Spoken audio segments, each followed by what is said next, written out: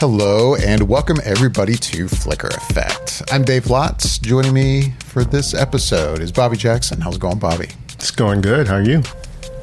I am pretty well. And also here, Michelle Hillard. Hello, everyone. Hi. Hello. Hello. This episode, we are going to be discussing Netflix's The Fall of the House of Usher. We are going to mostly share, or start off by sharing our thoughts spoiler-free for anyone listening who hasn't yet seen the miniseries on Netflix. If we feel like there's stuff we want to talk about that goes into spoiler territory, which I'm sure will probably happen, we'll give plenty of warning before we get to that. Sound good, guys? Yeah. I like it. Real quick, for those who don't know, The Fall of the House of Usher is from showrunner Mike Flanagan, who previously, even just his Netflix catalog includes The Haunting of Hill House, The Haunting of Bly Manor, Midnight Mass, The Midnight Club. This is his latest. He also, in the world of film, directed Dr. Sleep. Mm-hmm. The sequel to The Shining that came out more recently, 2019. So that is what this show, or that's the creator of this show. A quick, I don't know, I don't really have like a synopsis ready. I actually had a hard time finding a good like short synopsis of this show. One on IMDb, because there actually isn't a synopsis on IMDb for some reason. I see one. There's a couple summaries, but normally there's like a shorter synopsis or like an official synopsis, and I couldn't. There's not the one on there. IMDb isn't official. Well, like it doesn't. Like the ones that I see, the summaries are anybody can write those. Different from a synopsis. And you can just anyone can submit them, but then there's usually like an official one. I think that comes from like the studio or something. So, are you going to create a synopsis for us? No, I'm not. Oh, well, I can create a synopsis. I can read this one here. Here's one summary. To secure their fortune and future, two ruthless siblings build a family dynasty that begin to crumble when their heirs mysteriously die one by one. That's actually pretty good. It's pretty straight to the point. The show or miniseries is, of course, based on the works of Edgar Allan Poe. Not just The Fall of the House of Usher, but it's kind of like a combination of short stories and short poems. Stories, yeah. Yeah. All right. With that, let's get into it. Spoiler-free thoughts on The Fall of the House of Usher. Michelle, what did you think of Mike Flanagan's latest? I mean, overall, I would say I really enjoyed it. I don't think it's one of his better miniseries works that he's done for Netflix. But it's not like it's not low for me on his Netflix series that he's done for them, the scary stuff that Netflix has him doing. And I think this might have actually been the last thing that he's contractually obligated to do for Netflix right now. Yeah, I hadn't looked into that. I didn't know like what the official word on like whatever contract he has with Netflix, if this is it or not. I think this one's it. Okay. And I think he kind of begrudgingly did this one because it was kind of, I mean, it was before, obviously it was way before the strike and everything like that. But like, you know, I think he had the first three that he did, Haunting of Hill House, Haunting of Bly Manor, and Midnight Mass. And I think he had those three, and I think somewhere towards the end of Midnight Mass, before it was released, he was realizing the money aspects of things were not coming back. Okay. Yeah, I'm not familiar with any of this. I think it's something to do with basically what the strike is about, is issues like that, like just credits and monies and anyways. So I think that kind of started a little bit of an issue with him and Netflix. And yeah, he fulfilled his contract, but he is not doing any more production for them. Gotcha. Which I think is a shame for Netflix. And maybe he'll want to do some stuff on another platform like Amazon Prime or Apple TV or something like that in the future. I think Mike Flanagan has quite a lot to offer, and I think that it would be great if he wanted to continue kind of doing these like mini series kind of things, to continue them. I would love that. That'd be great. Anyways, sorry. I do think that he I want to say he signed with Amazon Prime, but I could be yeah. wrong. But I thought I heard that somewhere. That sounds familiar. Now that you say that, I feel like I heard that too, but maybe I'm making that up. I don't know. I don't know for sure, and I don't really feel like Googling it right now. But yeah, I mean, like, his miniseries, in my opinion, are quite good. And I say that, and I enjoyed Dr. Sleep as well. I would love to see more film from him as well. But I'm really enjoying these miniseries, and I love that they're just so, like, they're each of their own little thing, and it's, 8 to 10 episodes, and that's it. Like, it's just, that's it. There's no more. There's no, like, season 2. It's like, nope, that was it. He told a complete story, front to end. And that's, and I really, I'm enjoying what I'm getting, what he's putting out there. I think it's good. Anyways, tangent. No, I actually really enjoyed Fall of the House of Usher. I don't think it's my favorite of the ones I've seen from him, but it's up there in my opinion. I am quite happy with it. I know there's like mixed reviews out there on it. Some people love it, some people are not loving it. And I'm not going to set aside like some of the issues I think it has, but I can kind of look past them to kind of what the idea of this was. And I actually really enjoy the way that he basically married, writings of Edgar Allan Poe and kind of inserted them into a storyline and a narrative that's of modern day. And it takes on conflicts of, obviously the drug industry, not just like drugs, like cartels and stuff, but pharmaceutical drugs, the pharmaceutical industry. It takes on, a little bit into like, privileged people and how they are. No, I think it was a great marriage of the two ideas. I think he did a really good job executing it. I thoroughly enjoy all the actors that he has in the show. I think they all do a really great job. Yeah, I guess I won't go too much into it all, but like, yeah, there's a few things that you kind of bump on. I guess it turns out that the show was initially shot with a different lead actor, and then that lead actor was fired. And then they recast it, and so there are some.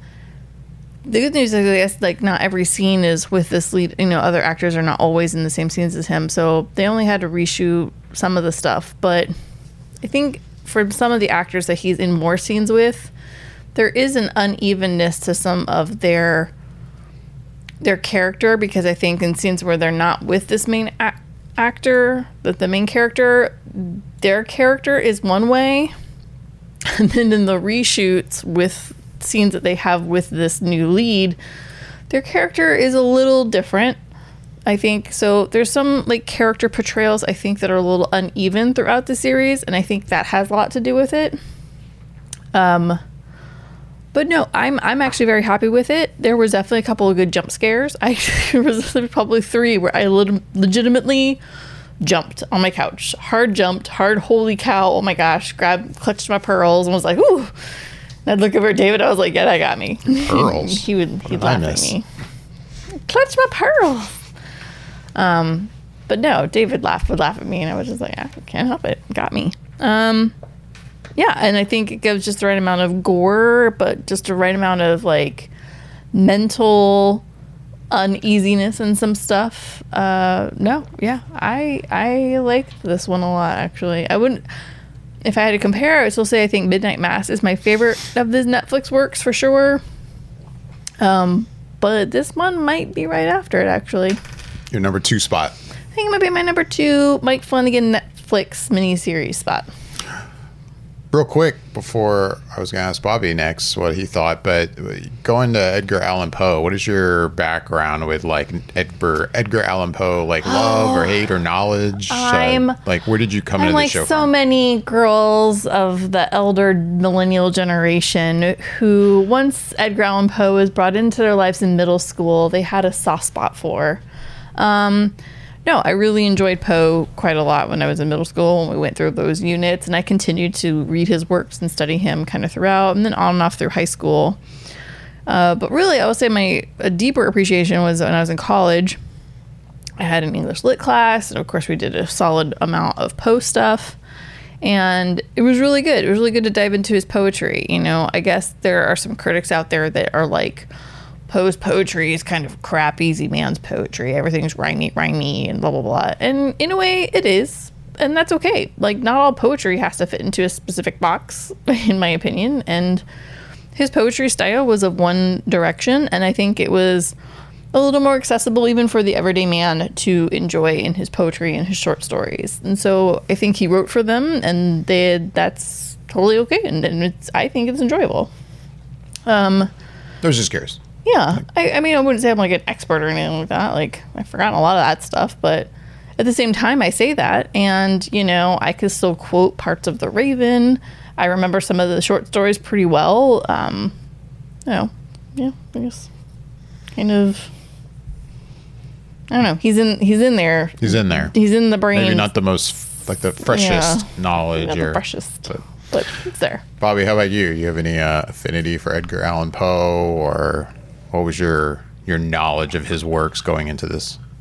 Not much, honestly, other than what you kind of learn in school of who he is a little bit, and you probably read at least one or two of his poems or things about him, and I think that's about all I knew, other than he's just a name, you know, one of those things. So I couldn't recall a Edgar Allan Poe poem, but obviously one of the ones that is more that stands out to me is The Raven. And so I think that's just in popular culture, and it has been for a while. Maybe not so much anymore, just because some of the older popular works of the time have not progressed into current time with the current generation. They probably wouldn't, if you ask someone of current generation who Edgar Allan Poe is, I'd be surprised if some of them knew, and I'm not trying to discredit their knowledge, but it just doesn't seem like it's something that's taught nearly as much as it probably was during our time of school. Right. Well, what did you think of the Netflix show? I liked it. I quite liked it, actually. I think for this one, for me, while it probably doesn't rate as high as some of the others, what I do like about this, and same thing I think I like about all the stuff that Mike Flanagan does, is that his cast of characters are always unique, and you can pick them out, and they're given personality, and they're very well, the actors and actresses that play these characters always do such a good job of inhabiting them, so much so that even though he will reuse some of the same actors from project to project, they're so distinctive to me that I'll forget that they were in one of the other ones until I like look it up and I say, oh yeah, that's right, they were in that other one. And so I think that that's one of the strengths of what he does. Him and probably I would say Rian Johnson do such a good job of their casting for their projects that I think that they tend to have these characters that are just very unique, and you kind of go on this journey with them to where you want to see what happens. And I think that was the thing that drew me to this one more so than any of the other ones that in the past have more of the horror element to it or the spookiness, and this for sure has it as well. But I think what drew me into it more was the story of where this was going, and where you see the setup from the beginning to get to the point where you get to at the end. Just following this journey all the way through is what had me wanting to watch episode after episode as I would finish it. The same thing within that, I think, is sort of a double-edged sword in a way for me too, because I feel like because of the structure of the show, of this project, I kind of it loses some of its edge to a certain extent. To a certain extent, is that right? Is that the right word? Extent. Thank you. No I was like, no, that can't be right. It loses it to a certain extent because of a specific formula that it's using. So it's kind of like, okay, I know what's coming, I just don't know how it's coming, and so I think that was probably the only aspect of it that was kind of like I wished it would have been more suspenseful in that sense. But it still plays out in a way that I think is satisfying towards that end goal. But yeah, I definitely enjoyed it, and I think Netflix lost out by not having him and re-signing him in the same way that they gave out big contracts to Ryan Murphy and I forget her name, from Shonda Rhimes. I don't know why they wouldn't have paid big money for Mike Flanagan and what he does, because he seems to bring out one of these series at least once a season around Halloween or so. And they're always solid. So yeah, I think they really lost out on that, and they probably will be kicking themselves in the future once he's producing good quality content for some other streamer. So I look forward to the next project that he does, because I definitely did enjoy this one as well. What about you, David?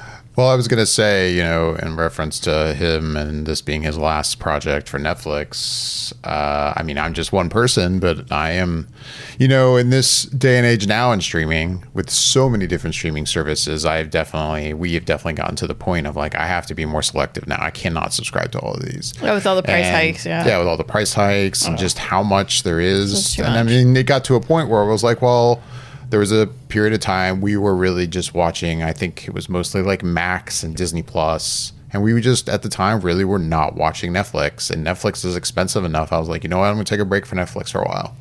And we took a break from Netflix up until this show. Like, I signed up. I would like to think that my data, there's some data collected by Netflix. Yeah. Where I'm one of those people that like, hey, he signed up and he immediately just watched all of The Fall of the House of Usher. He obviously signed back up for that.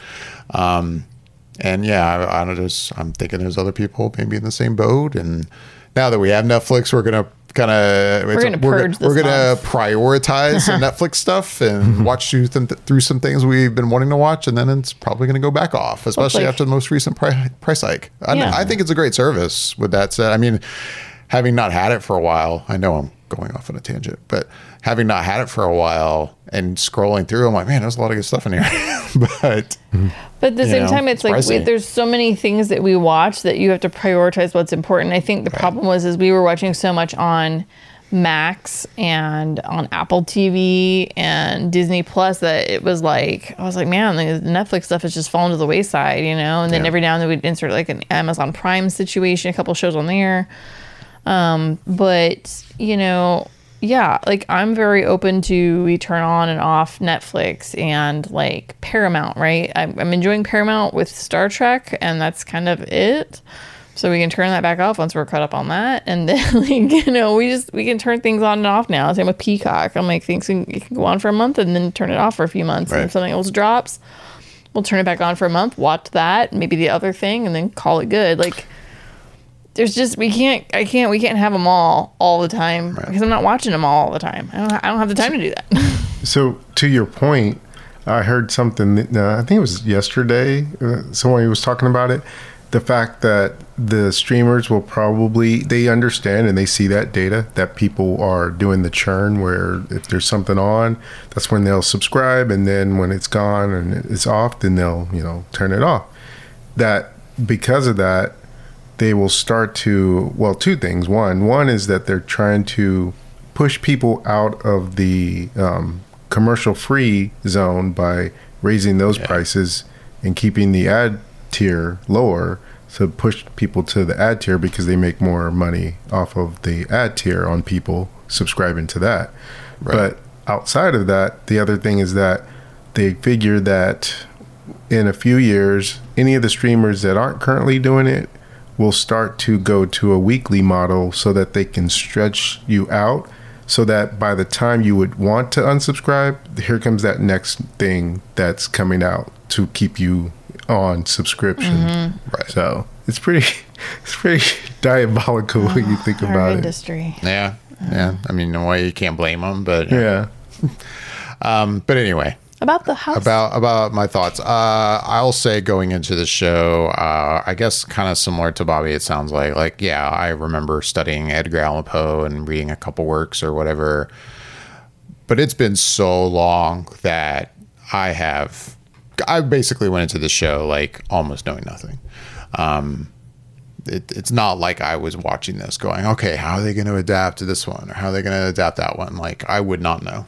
Like, that's basically my point of view going into the show.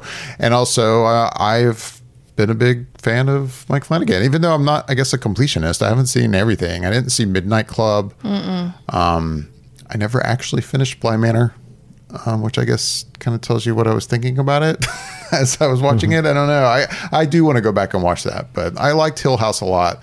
And I have said repeatedly, I absolutely loved Midnight Mass. Midnight Mass was probably one of the best things I've seen on TV, period. And the last 5 years. In a while. Like, I thought it was just incredibly good. I have not stopped like recommending it to people that I realize have not seen it, and I will be the first person to go, you need to watch Midnight Mass. Anyway, this show I enjoyed quite a bit.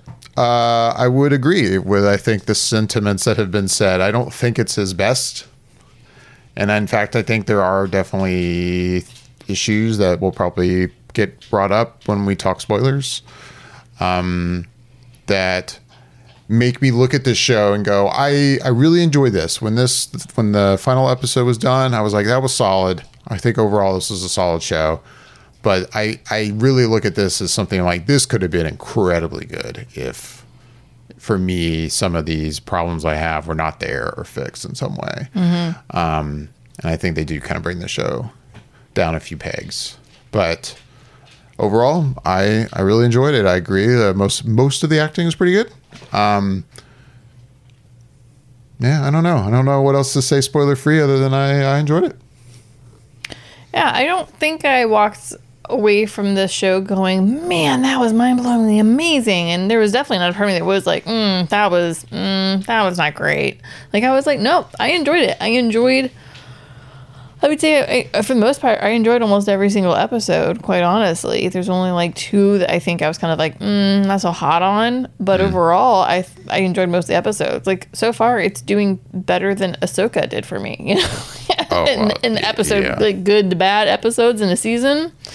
Yeah, it's definitely surpassed that. Like, no, I liked it.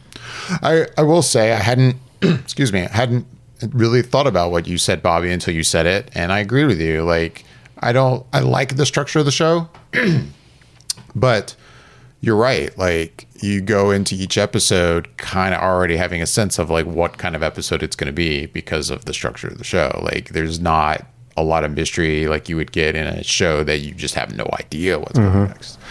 So, not to say it's a bad thing, or I hadn't thought about that. You're right. It kind of does. It adds something, but takes something away at the same time. Well, it's like Mike Flanagan kind of has his own antidote that he follows, his own methodologies. But then on top of that, just because of this was being based off of the way the story was being told in such a way, yeah, you did kind of know that each episode, I guess I'll say a spoiler, in each episode there's going to be a death.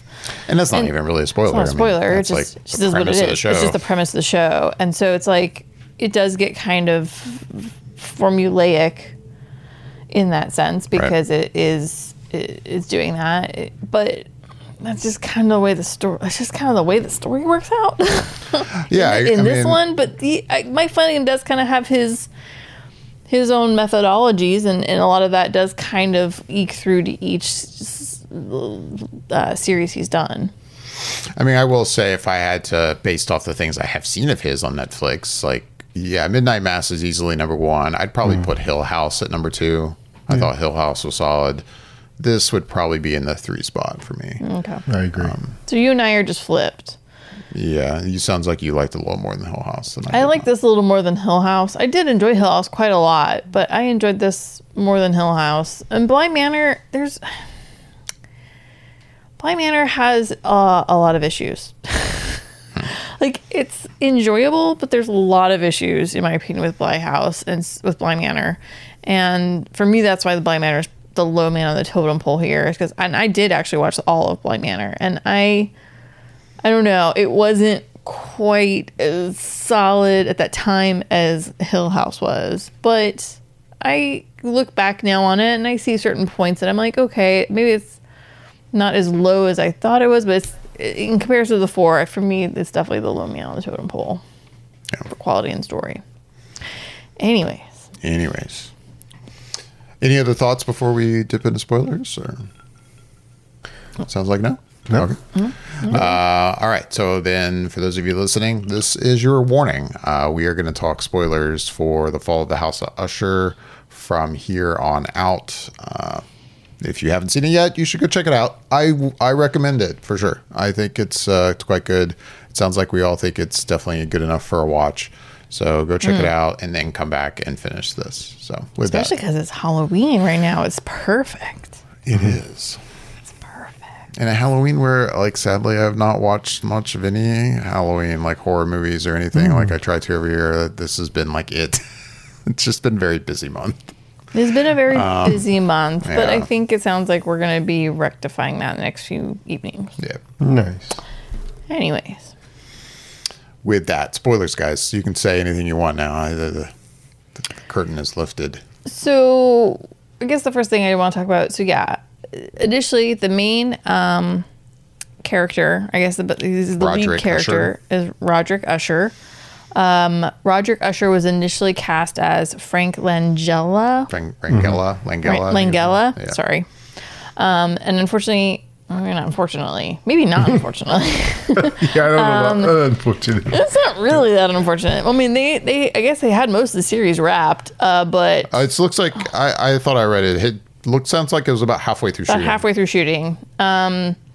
So he was not wrapped, but yeah, halfway. Yeah, he was halfway through. That's a decent amount. Considering that character is in absolutely every single episode. He was fired from misconduct investigation for sexual misconduct on set and with other people, and on set for this and for other things. And so yeah, it's not good for him. Right. So he got fired, and then they hired what's his name? Bruce Greenwood. Bruce Greenwood, yeah. Bruce Greenwood as that main character of Roderick Usher. And I thought Bruce Greenwood was actually really good. I enjoyed him. I can see I can see and understand where some people might think he's, we'll say, quote unquote, camp, but I did not get that vibe off of him as he was portraying this character. No, I think he was actually one of the stronger actors going through this series. So Roderick Usher is the brother to Madeline Usher. So Roderick and Madeline, and they're based off of the title of the series, but the short story, The Fall of the House of Usher. And Madeline Usher is played by Mary McDonnell. She's probably the only person I think I really had a issue with as far as character. And again, I don't know if it's because she'd already shot some things with one lead actor who was playing her brother, who she's in most scenes, like they're mostly together, and then other scenes with Bruce. I don't know. Her character seemed the most uneven throughout the whole series to me, and I don't think also her character didn't jive with her flashback character of a younger version of herself, a young Madeline played by Willa Fitzgerald. I just don't think those two meshed in their portrayal of Madeline. And like I said, Mary McDonnell, who I think is actually a great actress. She's quite good in many things that she's done. It's so bizarre to even say, like, I don't think this was her strongest thing. And I don't, unfortunately. But yeah, Roderick Usher has 6 children, 4 legitimately with a wife that he has, and then 2 with the wife he has, and then 4 the illegitimates with random women. But he takes them all under his wing and promises them fortunes if they make something of themselves, which is kind of the deal. I was going to say, going back to since you brought up the whole like compatibility of the older actor, the older versions of these characters and the younger versions, like, I don't disagree. Like, I think the young and older Madeline Usher don't exactly jive, but I found that the Roderick was, I would also agree with that too, though. More of a problem for me. I agree. Like, if anything, I again, there was definitely stuff about Madeline that wasn't quite there, but if anything, it worked for me more than Roderick. Roderick was just like, this is not the same dude. No. Well, it's like, weird. how did he come into power? Because based on his younger self, he didn't seem like he ever would have gotten into that position more than Madeline would have. But it was just kind of like, I missed the part where he comes into that person that he is, because you definitely don't see it as a younger version of him. No. Yeah, I mean, the actor, Zach Gilford, who plays young Roderick, he was in Midnight Mass. Yeah. And I thought he was really great in Midnight Mass. And I'll be honest, like, I don't know if it's that Zach wasn't feeling this character, but this character felt very flat to me when he was playing young Roderick. And I just didn't buy that the young Roderick and the grown version of Roderick Usher are the same person. I'm with you guys. Like, I don't think, even up to the very end, like the very last scene where he's young Roderick, I didn't buy that he had this switch to, this is who I am now. I'm this corporate titan thing. Like, I didn't feel that from him. But like, so in this instance, I think Bruce Greenwood does the better Roderick Usher.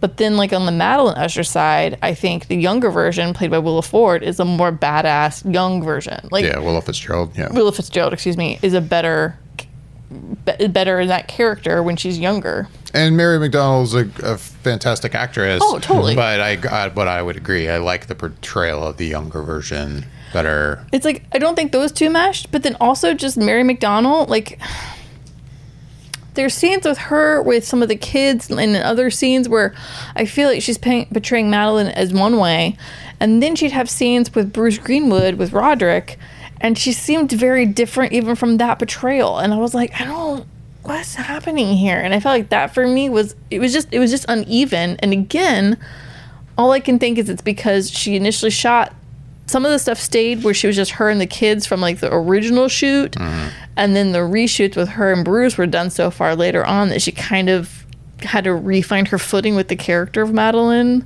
Maybe, yeah. So that's all I can kind of, that's all I can kind of think of, because she's a spectacular actress, but this just wasn't her. This wasn't her show. But then the young and older versions of, and I'm not going to get that character's name right. See, Auguste Dupin. Oh, Dupin. Yeah. He's a character that's in a lot of post short stories as a detective, but in this he plays the general attorney for, I guess, the state. But yes, I agree. I think the older version, the younger version, and the younger version being played by I don't know. I forgot his name. Max. No. Because he used to be an iZombie. Gosh, what's his name? Malcolm Goodwin. That's it, Malcolm Goodwin. Man, and yesterday I was talking all about Malcolm, how awesome Malcolm is. Blah, blah, blah. And I can't think of his name now. No, Malcolm Goodwin. And I think the two of them actually, I thought they're synced up really well. I felt like Malcolm Goodwin's delivery of the character and certain reactions he would have was in step with the actor who's playing the older version of Dupin, of Carl Lumbly. Yeah. I do feel like with Carl, he kind of got the short end of the stick a little bit, because it felt like to me every episode I could count on him making a face of shock or something and just staring blankly. But it's like, is there an actor on the other side of him? Because it's just a front, a point of view in front of his face, and he's like in shock of whatever is going on, of what Roderick is doing. And so I was like, and there's a lot of those shots. So I was like, man, he's not getting as much to do as the younger version once the younger version comes into the story. And then, of course, you get a little bit of stuff with him towards the end there. But for sure, I was like, man, he's not getting a lot, but just sitting in this chair and just sort of reacting to things. Right. Yeah, I see what you mean. Yeah, I mean, I feel like he has a little more dialogue towards the end of the series as a whole. Yeah, but right. I guess the only other main character would be the character that is named Verna, but I wouldn't say they really established that that's her name very much during the show. But that character is played by Carla Gugino. Carla Gugino, who's been featured in all of the series that Mike Flanagan has done for Netflix. And she's fabulous. I think the best thing to equate her to, if you were to like give her her character, they're calling it Verna, I guess it would be, she's like death in a way. It's the best way to kind of put it. She's a mystical character. Like, there's no real definition of what she is. But if I look, a devil character, like maybe, but I don't even know if I call it a devil. I'm saying not Yeah. necessarily. I don't mean literally like she is the devil, but like there's definitely like a making a deal with the devil kind of. It's kind of a deal with deal with a devil. I think she's kind of like a devil, or I think the reason why I think you can just call her like death, like they made a deal with death, is because so much of Poe's work, there's one of the characters that never has a name, but the character is Death, is featured a lot in his poetry and his short stories, and so it makes me think she's just playing the character of Death, and the Usher siblings made a deal with Death. Right. Anyways, sorry, I feel like I'm rambling here. No, you brought her up. I thought you were gonna. No, I was just gonna say, I think she was also fabulous in this as well. I would say she's probably the best actor in the entire thing. From solid start to finish. Yeah, I don't know if I disagree with that. I guess I hadn't thought about like who I thought was the best performance or anything, but no, I mean she's solid. What did you guys think of Mark Hamill's portrayal? I liked Mark Hamill as Pym. I liked him too. The Pym Reaper. No, I thought he was good. I thought he was good as well. I liked it a lot. I like it when I feel like you see Mark Hamill do darker characters when he's behind the camera and just on mic work. You know, when he does a lot of cartoons and stuff and animated things. Work, yeah.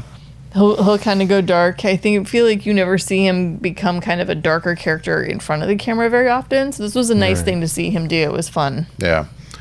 I was curious too what you guys thought. I mean, for me, when it comes to this portrayal of the family and you know, how kind of crooked they all are, but at the same time, I don't know. There was a dynamic about most of the kids, not all, but I would say most of the kids that was like, I feel like I should think they're more despicable than I think they are. Like, you know what I mean? Like, I feel like the show the story is being told in a way where I think these are just mostly all terrible people, except for the granddaughter, Lenore.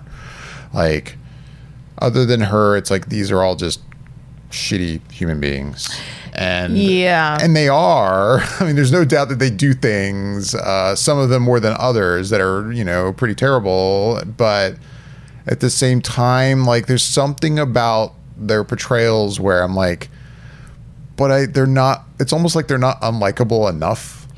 And I guess in a way, I can see why that would be done on purpose. I mean, you know, if you had a show where really all of your cast are just really terrible people, I mean, I guess you could go, well, Succession. But, you know what I mean? Like, maybe that wouldn't just work as a good viewing experience. I don't know. Like, am I making sense? Or do you guys get that vibe at all? It's not like they're, like, relatable, but it's, like, certain things that they would do. It's kind of like, it's almost like, I hate to say it, but it's almost like I understand that they became this way because of XYZ. And it's like, no, in a way, it's almost like I think maybe the advertising made it seem like they're evil people. And I'm like, they're not evil. They're not awesome. But they're not like evil and bad. They're just, I think they're just spoiled rich kids kind of that are having their adulthoods kind of handed to them in a way. I mean, like, so like the best thing I could say is we listened to another podcast talk about the show. And I don't disagree. None of the people in the Usher family have ever actually created something themselves. Like, from scratch, created something. They all kind of, you know, they always kind of wind up going in a pathway where it's like they're part of something, but they're not really creating it. They're helping to fund it or something, you know? And so I feel like they just, none of them have had a hard day's work in their life. And so they're privileged. They're not awesome. They're snotty and they have opinions and they're bougie. And do you have any thoughts on that, Bobby? Well, it is funny that you bring that up because I thought about that and I'm not quite sure what the intention was. Was it for them to be sympathetic to a certain degree and you're supposed to feel for them? Because if that was the intention, I think for me it slightly missed the mark, because as you sort of just mentioned, David, you talked about Succession, and with those characters I remember outright not liking them in the beginning of the show in the first season. But as the show goes on, there's nuance to them and there's shades of gray. And then you're kind of like, okay, they're still not great people, but I don't wish totally ill will on them. Whereas with this, I feel like if they wanted to do that, they could have given them a little bit more depth. But what's given there, I was not sad to see any of them go and was fine with when they did go. So I don't feel like it worked well enough for me to have been quite sympathetic with some of the characters. But I felt like, obviously, like you said, Lenore is the exception to the rule, and her mother. She didn't do anything terrible, you know.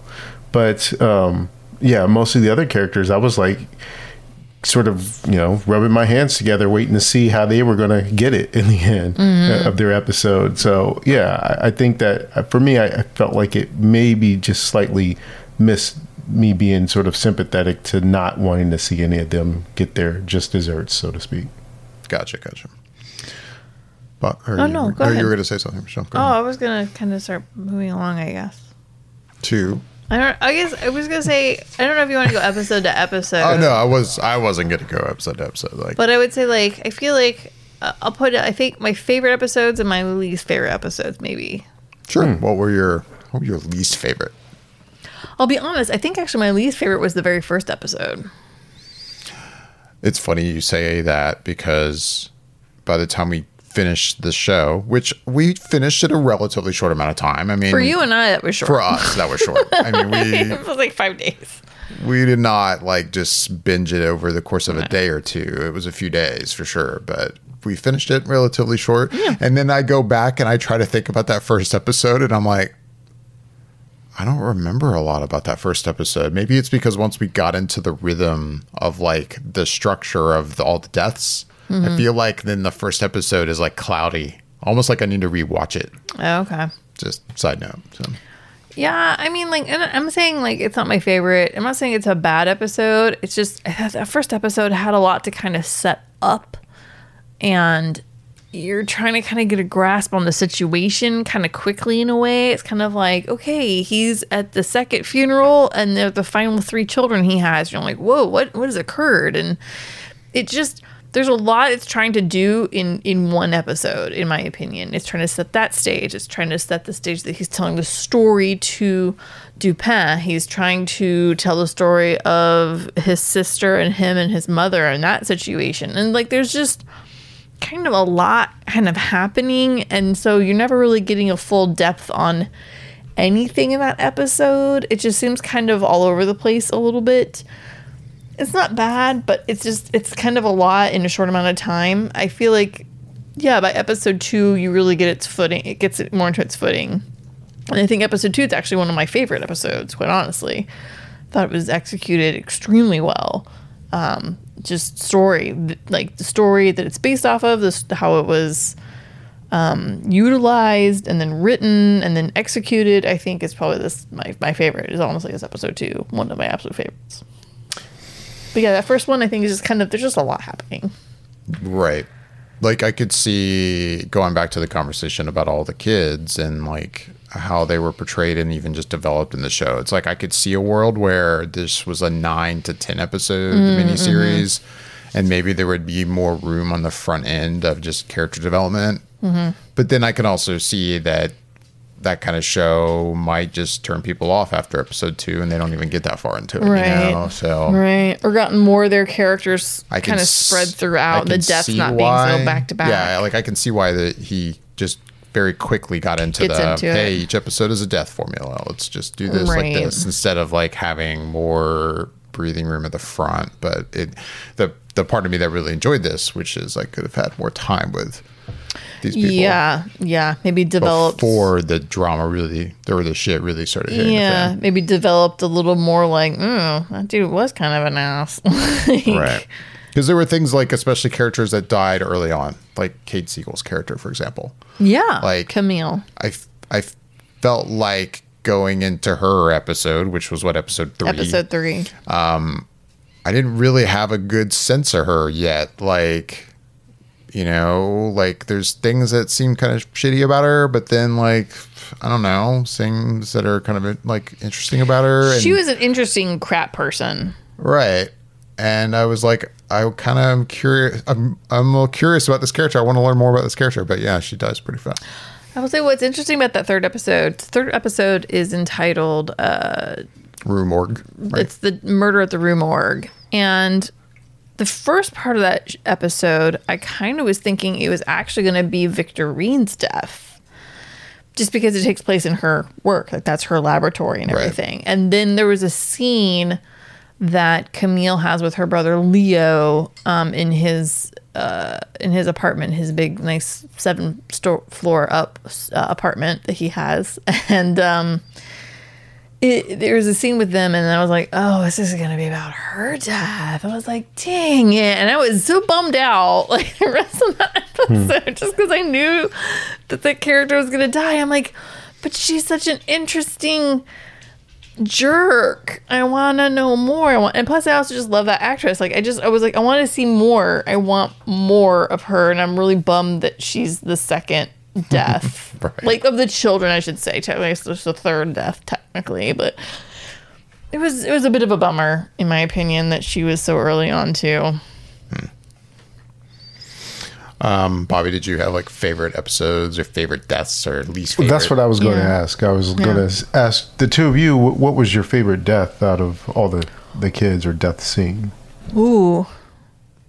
I will say, okay, it's kind of tricky. I think if you'd asked me this before we finished the whole series, I would have said that it was the youngest Perry's death, the red mask. Mask of the Red Death. The second one, the very first of the children to go. The club, like, acid scene. The club acid death. Quite horrific. I would say, like, that one probably wasn't my favorite death, but it was probably the most intriguing execution, I think. I enjoyed that. Oh, and that sounds horrible to say out loud. I was just, like, side note, like, you know, that whole scene played out, and I think you go back to the club in the next episode and everything, and it's just like, is it worth it trying to bury all these people? Just burn this building to the ground. Like, it's just a mass grave. This mass, like, of flesh. Just like, it's just so effed up. Well, and I'm just like, it's not worth it. Gross. And like, it's so fun. Like, I'm watching it and you're watching the Pim Reaper go in. I'm thinking, do you get paid? Can you imagine the smell? I think I said that. I was like, can you imagine the smell? Like, oh my God.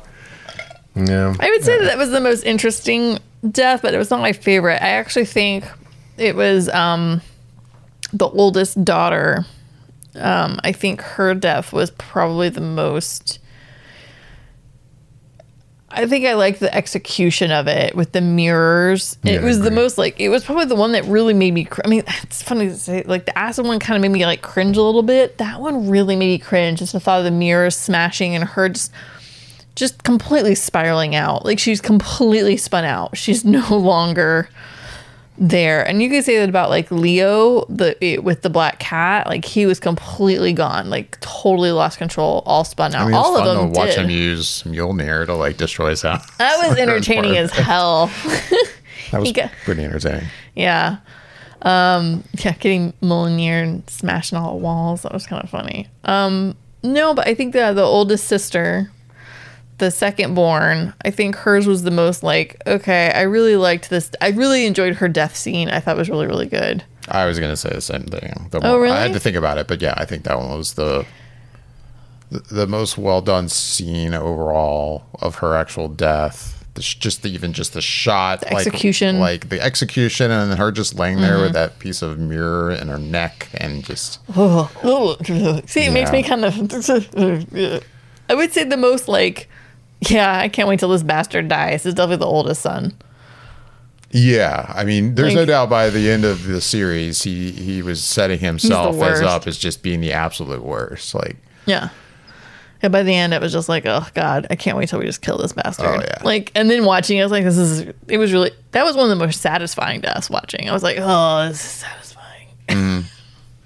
Plus, it was a cool scene to watch. To watch a building like be demolished from the inside. Yeah. It's kind of cool. So what about you, Bobby, then? Yeah, Bobby, let's talk about you. I kind of wish I went first because you took everything I just was going to say. I thought the eldest daughter's scene visually looked the best. Just the slow motion of that crashing of the glass and her falling to the bed and you just knowing as it's coming down what's happening. And I just from the way it was shot and it looked, it was just the best one to me. And then my one that I thought was most satisfying was the eldest son, which you just getting that guillotine of that whatever it was from the building slowly coming down at him, and you just know it's going to start cutting away at him, and sure enough, and it's just like, at one point in time, this guy, he just was the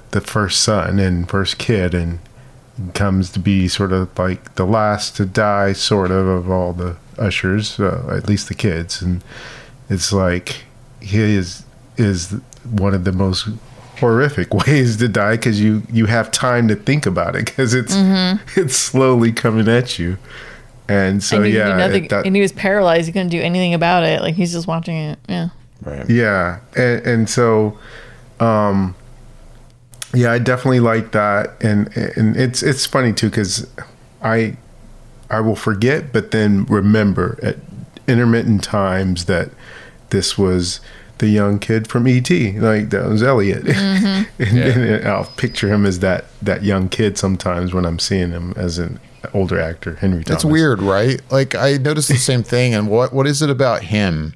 Like there's tons of actors like we've seen like in tons of things since child actors, but there's something about him that you're right. Like every time, maybe it's also because I haven't seen him in enough. Like it's not he's like stopped acting for quite a few years. It's not like Drew Barrymore where she kind of we watch her really age. True. He basically was at like the prime height of like childlike innocence. And he was portrayed at this age of like, this is the loss of the innocent time frame, and you're about to start going into your puberty is really going to start going into high gear here. And so he has this hugely innocent childlike face when he's in E.T. And there was a number of years he wasn't acting, so we didn't see him slowly actually age into full maturity and adulthood like we did, like, say, with Drew Barrymore as a perfect example. We watched her literally grow up the whole time. Yep. And then to see him he's an adult. He's just a 30-something-year-old man acting again. Well, now he's 40. But, it was like, he kind of came back in his 30s a little bit. And right. Yeah. Anyway. I was going to say, sorry, go ahead, Bobby. You finish up. Oh, yeah. So I was just going to say that definitely for me, the saddest was Lenore. And just seeing, I can't remember which episode it was exactly. It might have been episode 7 where Verna, I guess, lays out everything, the pact. And it was within something she said at the time of your generations or something. And I don't think they had caught it at the time, the two of them making that deal about their kids. But it was something that she said that in that moment, I was like, wait, does that go past the kids and into the grandkids too? And I was like, oh no. And then I started thinking about it. And then sure enough, you get to that part when she's like, and this one I kind of hate. She said something to the effect of, this one makes her the most sad to have to do. And, it's like, oh, man, that sucks. Which I will say, like, that whole scene, that makes me think that she's death and not per se, like, a devil. Right. Because even death can be sad about taking somebody. Even death could probably look upon a child and go, I'm really bummed that What you see in Sandman, the series. Yeah, it's like, oh, I guess this is part of the job, And so I think for me, she's the character of death. But what I was going to say was, it's interesting. I think I actually really enjoyed everybody's death. Like, I think all of them are done really well, actually, if I really sit and think about it. And maybe, like, some are a little more exciting than others, a little more flashy than others. But I like them all. I think the only one I actually don't like is Leo's death in The Black Cat. I think his is the most like,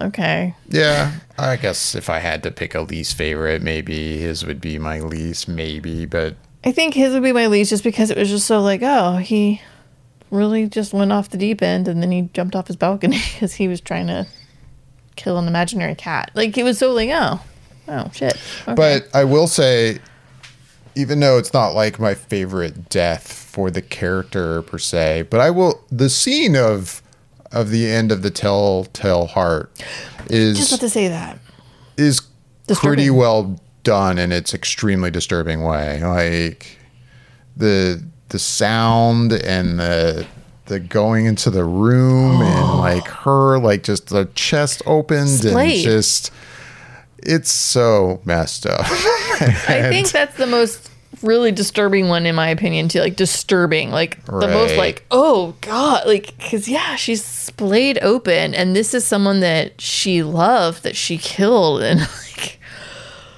it's disturbing because you can see how far off the deep end she is now clicked and there's a point you're like, oh man, is she gonna kill her dad? And I think that adds to it too. It does. Because he's there to witness it. He sees it. Sees it, yeah. He sees what's happening and he sees that she's just gone off the deep end and then he's fearful of his life because she's gone, dude. Like, so even he has a flash of fear that she could kill him. Like he's standing there thinking, wow, she just killed the love of her life. What she could turn on me. Like, no, that one was probably I think the most disturbing, like mentally, like, whoa, that is. Whoa. Yeah.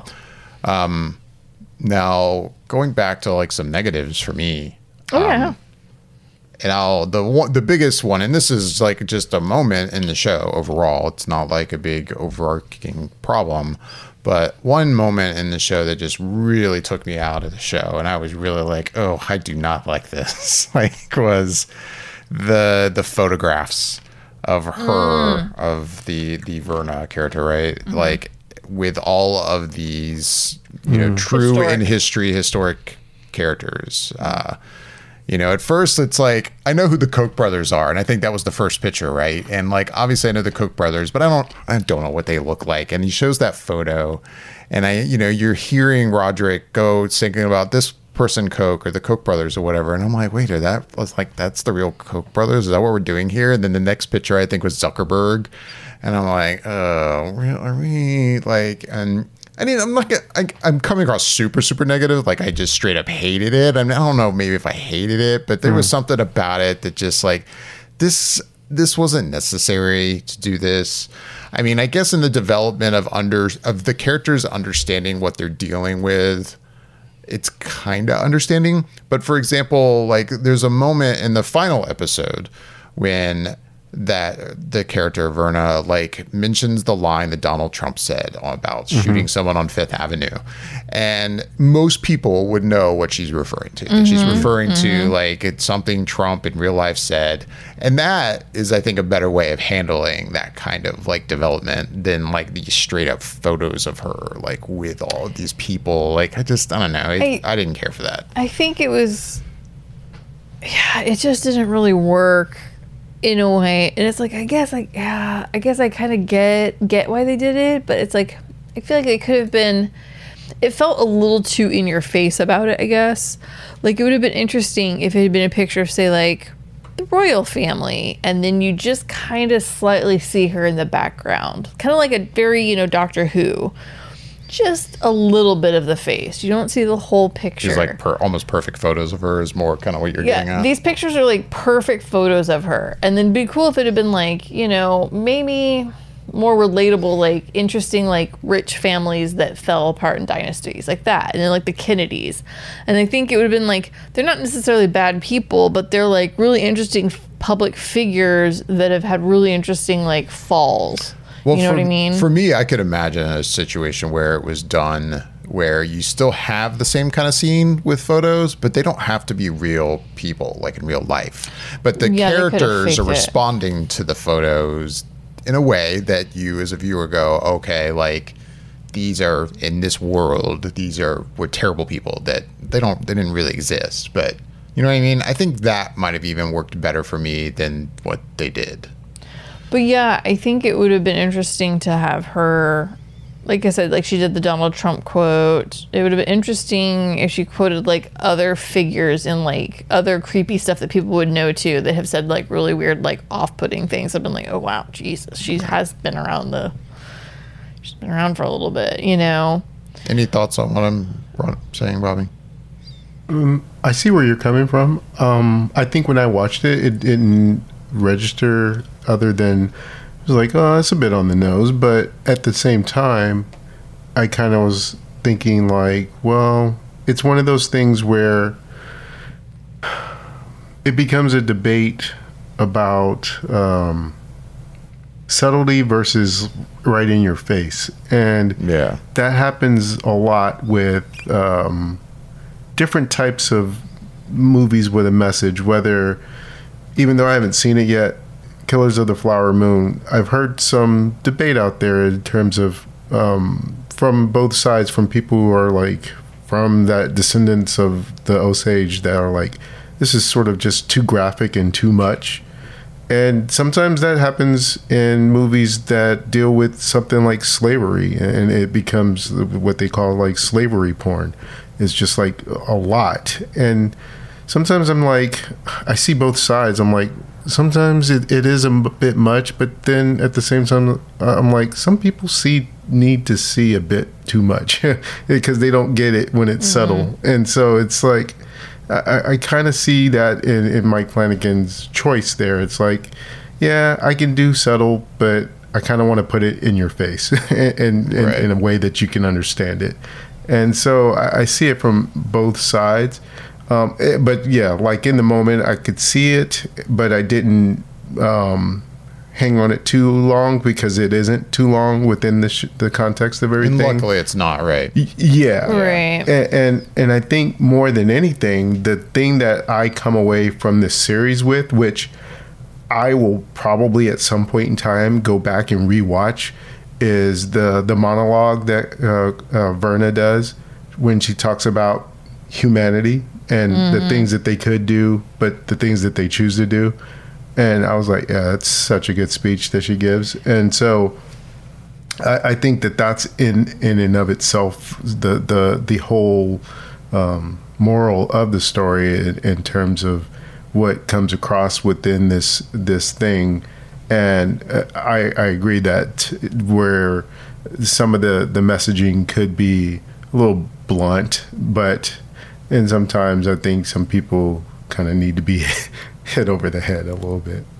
No, I get that. And like I said, I guess when I was kind of bitching about it, like I didn't hate it, but it's just something that I bumped on, brought me out of the show for a minute, where it felt like this doesn't feel like this belongs in this show. Like almost like it felt like it was almost it's a little over explanation. Right. But I get what you're saying, Bobby. Like, you know, in terms maybe of, some people need to have it message, really. Yeah. Another thing, you know, I guess my main things with the show overall, like that moment, which again was just a moment. We already talked about the younger versions of characters and the older versions of characters, and definitely not jiving. And then this is more of a nitpicky thing, and I guess this comes down to budget. Like there is certain visual effects kind of stuff that I felt like, this doesn't look great. Like the shot in the last episode of all the bodies falling. It's fine in one way. It looks kind of cool the way it's done, but it's also just like, this doesn't look great. Like it's unfortunate. There's reason why they did it at night. Yeah. With like lightning kind of like flashing, being able to even see the bodies. That's just, I think, it's a budget thing. Like, I agree. I feel like the graphics might not have been the best, and I feel like there might have been a better way to have executed the visual of the body count instead of that way, but yeah, I'm with you. Maybe that one I bumped on that one too, but it was kind of like, I guess it's just kind of budgeting thing. It is still just Netflix at the end of the day. You're right. Not that I have a solution for a better way to do that as a visual like message representation. Yeah, but maybe there could have been something better than like, oh, I'm looking out the window and look at all the bodies falling. There's bodies raining from the heavens. Yeah. I don't know. Yeah. I was gonna say, like, I think there was another thing. Well, actually, I'm curious. What did Bobby like, and what did you not like about the show? Maybe is there anything that you kind of bumped on? I think I talked about it throughout the Okay. review of it. Honestly, like how I sort of have the double edge of how the structure of the show is in and of itself, and it losing some level of tension, knowing that someone's going to die in this particular episode. Just that, and some of the performances, and not sort of being enough there for some of the characters, like David mentioned as well, and but nothing that was like glaring. Just a few things that, as David said, sort of knocks it down a few pegs. Nothing that's just like, oh, this was the worst thing. I need to turn this off right now. But just little things that there's no perfect, show or thing or whatever, that you're going to bump up against some things. But I think that mine were minor enough to where it didn't derail any of my enjoyment for the series as a whole. So, I think I kind of mostly mentioned my things, though. And I was going to say, too, I think, there's a lot of risk here watching a show like this. It's building up to a big ending, and it's just, it's just a mini series. This isn't going to go into another season. How's the finale going to be? Is it going to really, stick the landing? And I thought it did overall. Yeah. Even if I have a nitpicky moment, like the visual effects of bodies, other than that, no, I thought the finale was quite good, and I was pretty happy with the ending. Yeah, I mean, I would say if there was a death that was also kind of not satisfying, was honestly Roderick's death at the end. And I get the whole thing was basically that his sister was recreating the same scene that their mother did in killing their father, being resurrected kind of in a way, and then choking him to death. But it was a little unsatisfactory. That one was a little bit like, oh. It reminds me, though, of a question that I'll have for you guys, because maybe I felt like I was missing something, or maybe I did miss something overall in the show. I mean, given the deal that was made, that we see portrayed, I think it was in the last episode, maybe it was episode 7, but it was like 7 and 8. We watched them back to back, so those kind of meshed for me a little bit. But when we actually see the portrayal of the deal, what was it? Or I guess I was slightly confused of the train of thought of Madeline, and hey, you just need to basically kill yourself, right, with the pills, to finish this off. That she was weird. kind of acting like that would make it a done deal, and then she would get out of it. But why would she think that? Why would she think that she would get out of this? Yeah, it was really interesting. It was almost like they just did that. I would say that was something I bumped on too, because I thought it was kind of weird. Why would she try to kill him? Because then, the scene of the actual deal, it's pretty clear. It includes her in it. They both going to go at the same time, basically. Right. It seemed pretty clear to me, at least when watching that scene. So for her to try to trick Roderick and kill him that way, I don't know. It was kind of bizarre. I mean, it seemed partly hey, I want, she was obviously going for power with the company, but again, she knows that this deal includes her. Yeah. What, you going to have power for a day or two and then you die? I don't understand. Bobby, are we missing something, or did you notice that at all? I don't think you're missing anything. In fact, I don't think I really had thought about it until you just now brought it up. And I was going under the impression of the whole power thing, where, if anything, I thought maybe she wasn't all the way clear on the rules, and that I would have to go back and rewatch it. But at one point, I think I remember her saying the reason why she didn't have kids, and she made sure she didn't have kids, is because of part of what the deal was. And so I don't know if she thought that just the kids would die and not them, but I can't quite remember. But obviously, once she starts seeing everyone die, and then maybe, and that was her thought process, that if she killed off Roderick, that she was supposed to continue on because she had no progeny or anything. I don't know, but it's a good question. I'd have to go back and rewatch that. It's something that I don't think the show did a good enough job of basically explaining, because I mean, when you see the show portray the the deal, it's like you said, Michelle, it's super clear. Like this, she says, like it's you will all take a curtain call together, like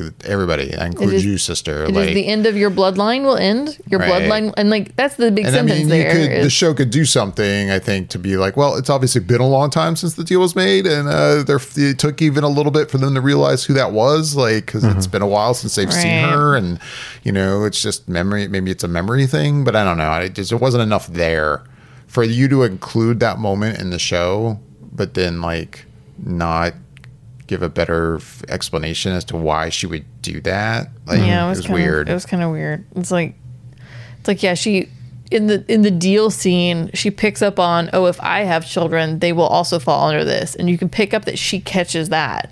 But she misses the whole like end of the bloodline thing, or you're both gonna go at the same time thing. Like you're both a part of this deal. Like it's like. Well, you didn't pick up on that? If you rewatch the scene, I mean, Verna specifically goes to her to say, yeah, it's you too. Like it's extremely explicit. It's not even just picking up on the kids. It's like she tells her, like, yeah, it's you too, honey. Like you're a part of this, the whole family, blah, blah, blah. So yeah, it's weird for her to even think that it didn't include her, given what you're shown in the show. Yeah. And again, I'm going to return to, I really liked almost every scene with Verna. Every conversation she has with a kid, and she always gives every single one of those kids kind of like almost like an out. She gives them that moment of like, your fate is in your hands here. You can make a different decision. She does it to almost every single one of them. And I think it's really enjoyable. But I also just think I really enjoy her conversations with them. Like, I really like her conversation that she has with Camille before she reverts back into the chimpanzee formation. That I think is a really interesting back and forth conversation that they're having. And then there's other conversations she has with them that are just so good. And obviously like the end monologue that she has with Roderick, but it's like, I really enjoyed her sitting down with Madeline in the old house. I enjoyed her sitting down with Pym and having the conversation with him. I thought that was a really good one too. Like they're just basically every time that she was on the screen, that character was just so enjoyable. Like the way she was executing it, and then just the actual character and the way it was written and the dialogue they had for her. I was like, man, they are killing this character. It's awesome, in my opinion. I enjoyed those. I did wonder about the out that she kind of presented to them and how that would work. That if they had taken that out, does that mean that they would have just gone on to live and died of their own natural causes, or would she have continued just to try to circled back around to them? Yeah.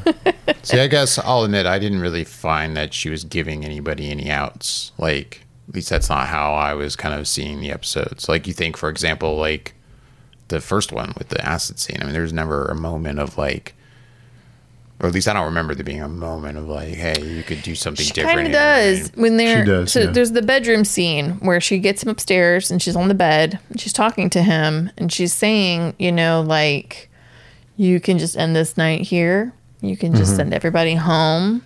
Nothing needs to happen. We can just call this done for the night. Like, you can walk away from this. And he's like, no, this is just getting good. And she's just kind of like, okay, I guess we're doing this. All right, Playboy. Let's do this then. Then she like teleports from the bed to the door and he's like, wait, what? And she's like gone. And so she's like, oh, no, that was the moment. He had that moment, gone. And then with Camille, it was, honey, you can don't just go back to your car. You don't have to go through that locked door. You can turn around. You don't need to be here. You don't have security clearance, blah, blah, blah. Why should I let you in? And then, with what's his name and the Leo, the cat, like you don't have to adopt the cat. You can just adopt any other animal that's here. Like any of these other cats are great cats, but you want this black? No, you don't need this black one. Like she does it for all of them. They all get this moment. Well, but then what's the occurrence? If they, like you're saying, what's the occurrence? Like what I get, but then if you want to, I guess, really get into it. I mean, you could argue though that she obviously knows what's going to happen. She clearly knows the future. Oh yeah.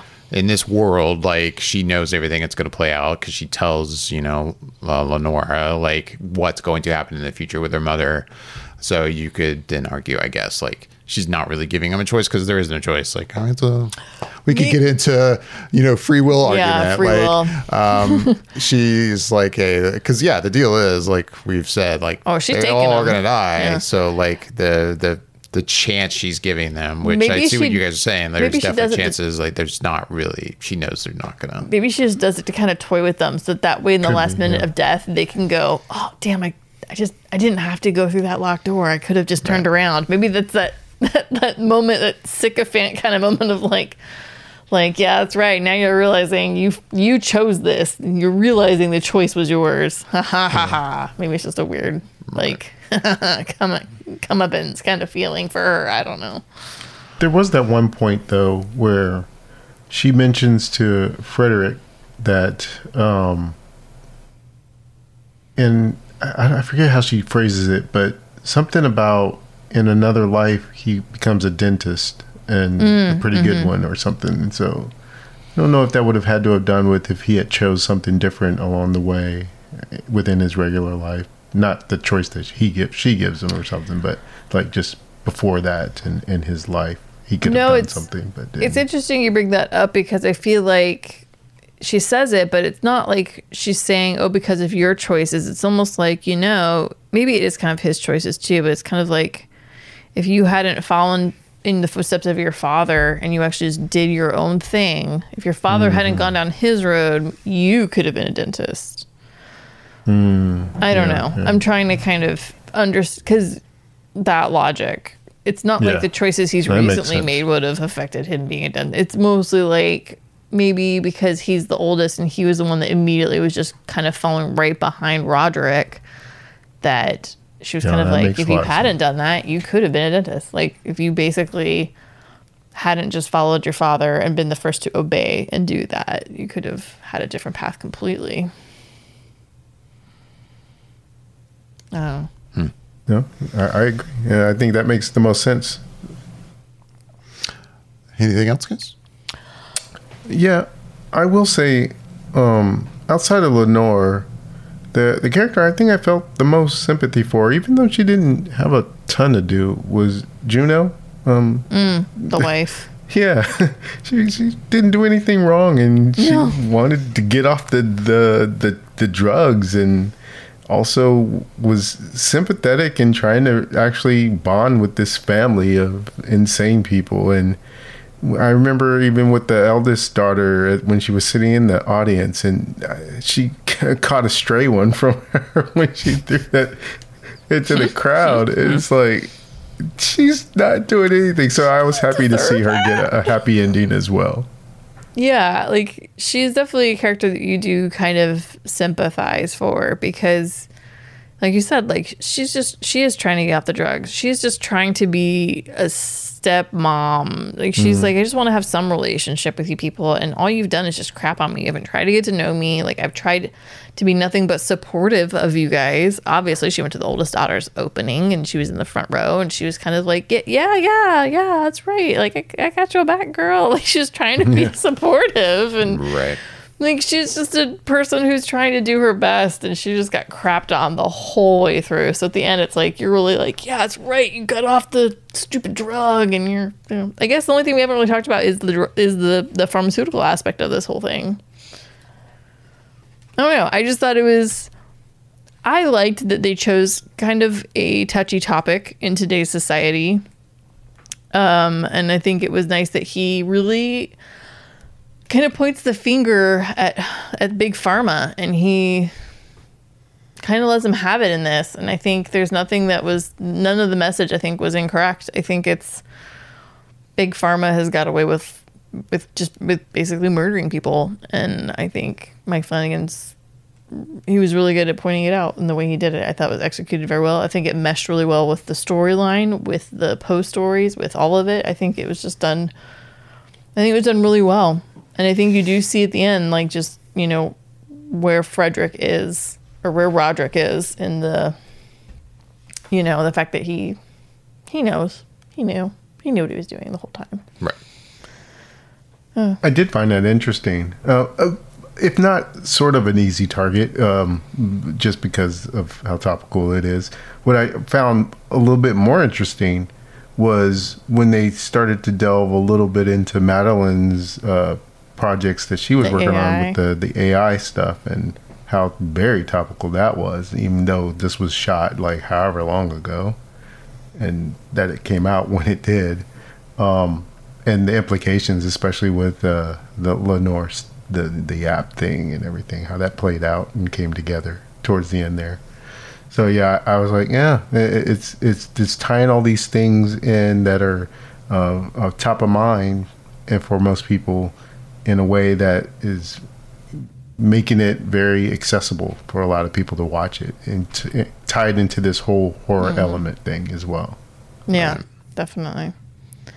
And then I was just gonna mention, like, back to like the jump scares. Like, I like how Mike Flanagan always kind of like has these little Easter eggs kind of hidden throughout each episode, and some of them are scary and some of them are just interesting. And you know, the first one is obviously Roderick's mother kind of being in the background at the one shot behind Dupin, and then the shadow moves. It's just really subtle, but it's just like it's creepy. It's super creepy.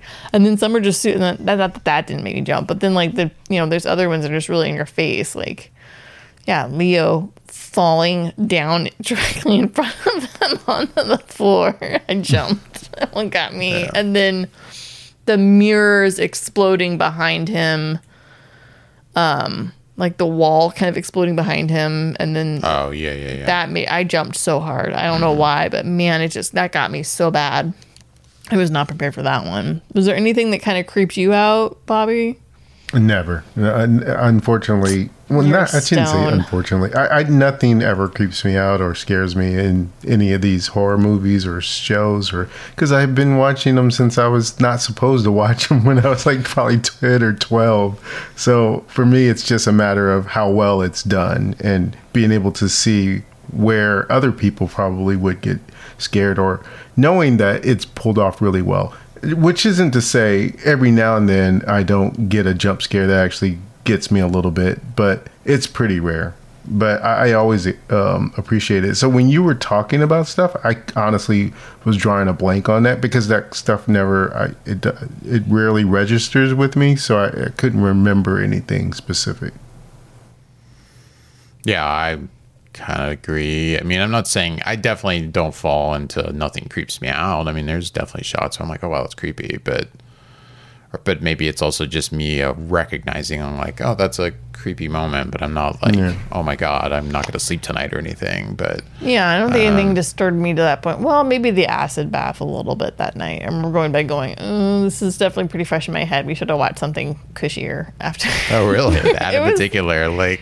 I think it's just because we went straight to bed after watching a sea of gooey human mess. And I was like, we could have put something fluffy on for that for a few minutes, just so it wasn't so fresh in my eyes. Okay. It was like it burned into my head. But like overall, no, nothing really scared me. But yeah, there was definitely two that I can think of like that where total jump scared me. I was like, oh Jesus. Like I definitely like jumped off the couch and like I was like, oh God, like that got me. Right. I just remembered one thing that creeped me out. And this is one thing that actually kind of quite does creep me out in real life to a certain degree, too. And that's the cat. Oh, really? Especially when it's like creeping around and jumping out. And because that stuff happens in real life with cats. And glowy eyes at night. Yeah. So I think that's probably the thing that creeped me out because it's a real thing. And cats can be unpredictable in that way and they're quick. Yeah, the cat wanted to scratch at you, it probably could really. Yeah, that's true. I mean, that can creep me out, but I get what you're saying. I think that, and again, I think it was the best visual death was the older sister one with the mirrors and the glass. That one's very like, ugh. That one kind of makes my skin crawl because for me that's like that could, ugh. It just seems like it's so unpleasant. God. Yeah. Like that one for me, that one creeps me out. Well, I'm glad that it sounds like we all really liked it. It's got its things it needs to work on. There's some stuff, but overall, it sounds like we're all pretty happy with it. Yeah, I mean, if anything, I could see where someone would listen to this and go, it sounds like you liked it, but I don't know, like, or at least for my review, for example. But if there's maybe nitpickiness or thing, if it comes across like I'm maybe a little more negative than I should be, this is also coming off. I mean, I didn't see Midnight Club, but for me, coming off of Midnight Mass, which I thought was basically a borderline masterpiece, as a miniseries. So not to say like I expect that he'll make something just as good that soon. Every filmmaker ebbs and flows with the types of stories they're telling, or how they're told. But that is such on a high pedestal for me that I watched this show and I thoroughly enjoyed it. But maybe I'll point out some of the flaws because it just doesn't quite live up to something like Midnight Mass for me. But I thought the show was solid. I thought it ended well. I liked the finale. I definitely would say it's worth a watch. For sure. But I've heard the argument like from someone who was apparently a Poe expert to a certain degree, who is like really nitpicking, like, well, this didn't adapt this very well, but I don't think that's what this show is trying to be. Like, the show is inspired by Poe, and it's doing it in a different way. And if you're going into the show as someone who is like I don't know what you would call a Poe head, like, but I think there's Poe heads. I don't know what they would be called. We'll go with Poe head. If you were like a diehard Poe fan that is like, all right, I can't wait to watch this show that's based on Poe. To see these adaptations. If you're going into this going, man, how are they going to adapt each one of these? Like, you might be disappointed. Yeah. I mean, I could be wrong because I don't really know Poe that well, but I think you would be like, you're going into it with maybe the wrong kind of expectations. Yeah. This is not a straight adaptation. It's okay, well, we can take a little bit of this of the story and that story. We can kind of mold it into something else that's based off of that story. And that's kind of what they're doing here. And another thing, like, I didn't bump whenever they would quote some of the poetry. That actually, I didn't bump on any of that. I actually really kind of liked that, like, they used some of his actual poems throughout the series, especially at the end when he's quoting the Raven. Like, I thought it was, I actually really enjoyed that. Like, for me, I was like, oh, that's really enjoyable. Like, I liked it. It worked for me. And maybe that might not work for other people. They might be like, why are they quoting the poetry? Oh, that's so icky. But I actually enjoyed that part. I thought that was actually nice. Yeah, I'm with you.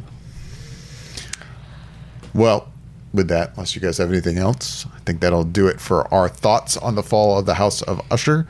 Thanks for listening. We would love to know what you thought of the show and our thoughts. You can reach out to us at feedback@flickereffect.com. You can find us on X, Twitter, whatever you want to call it, Instagram at @flicker_effect, and on YouTube at youtube.com/flickereffect.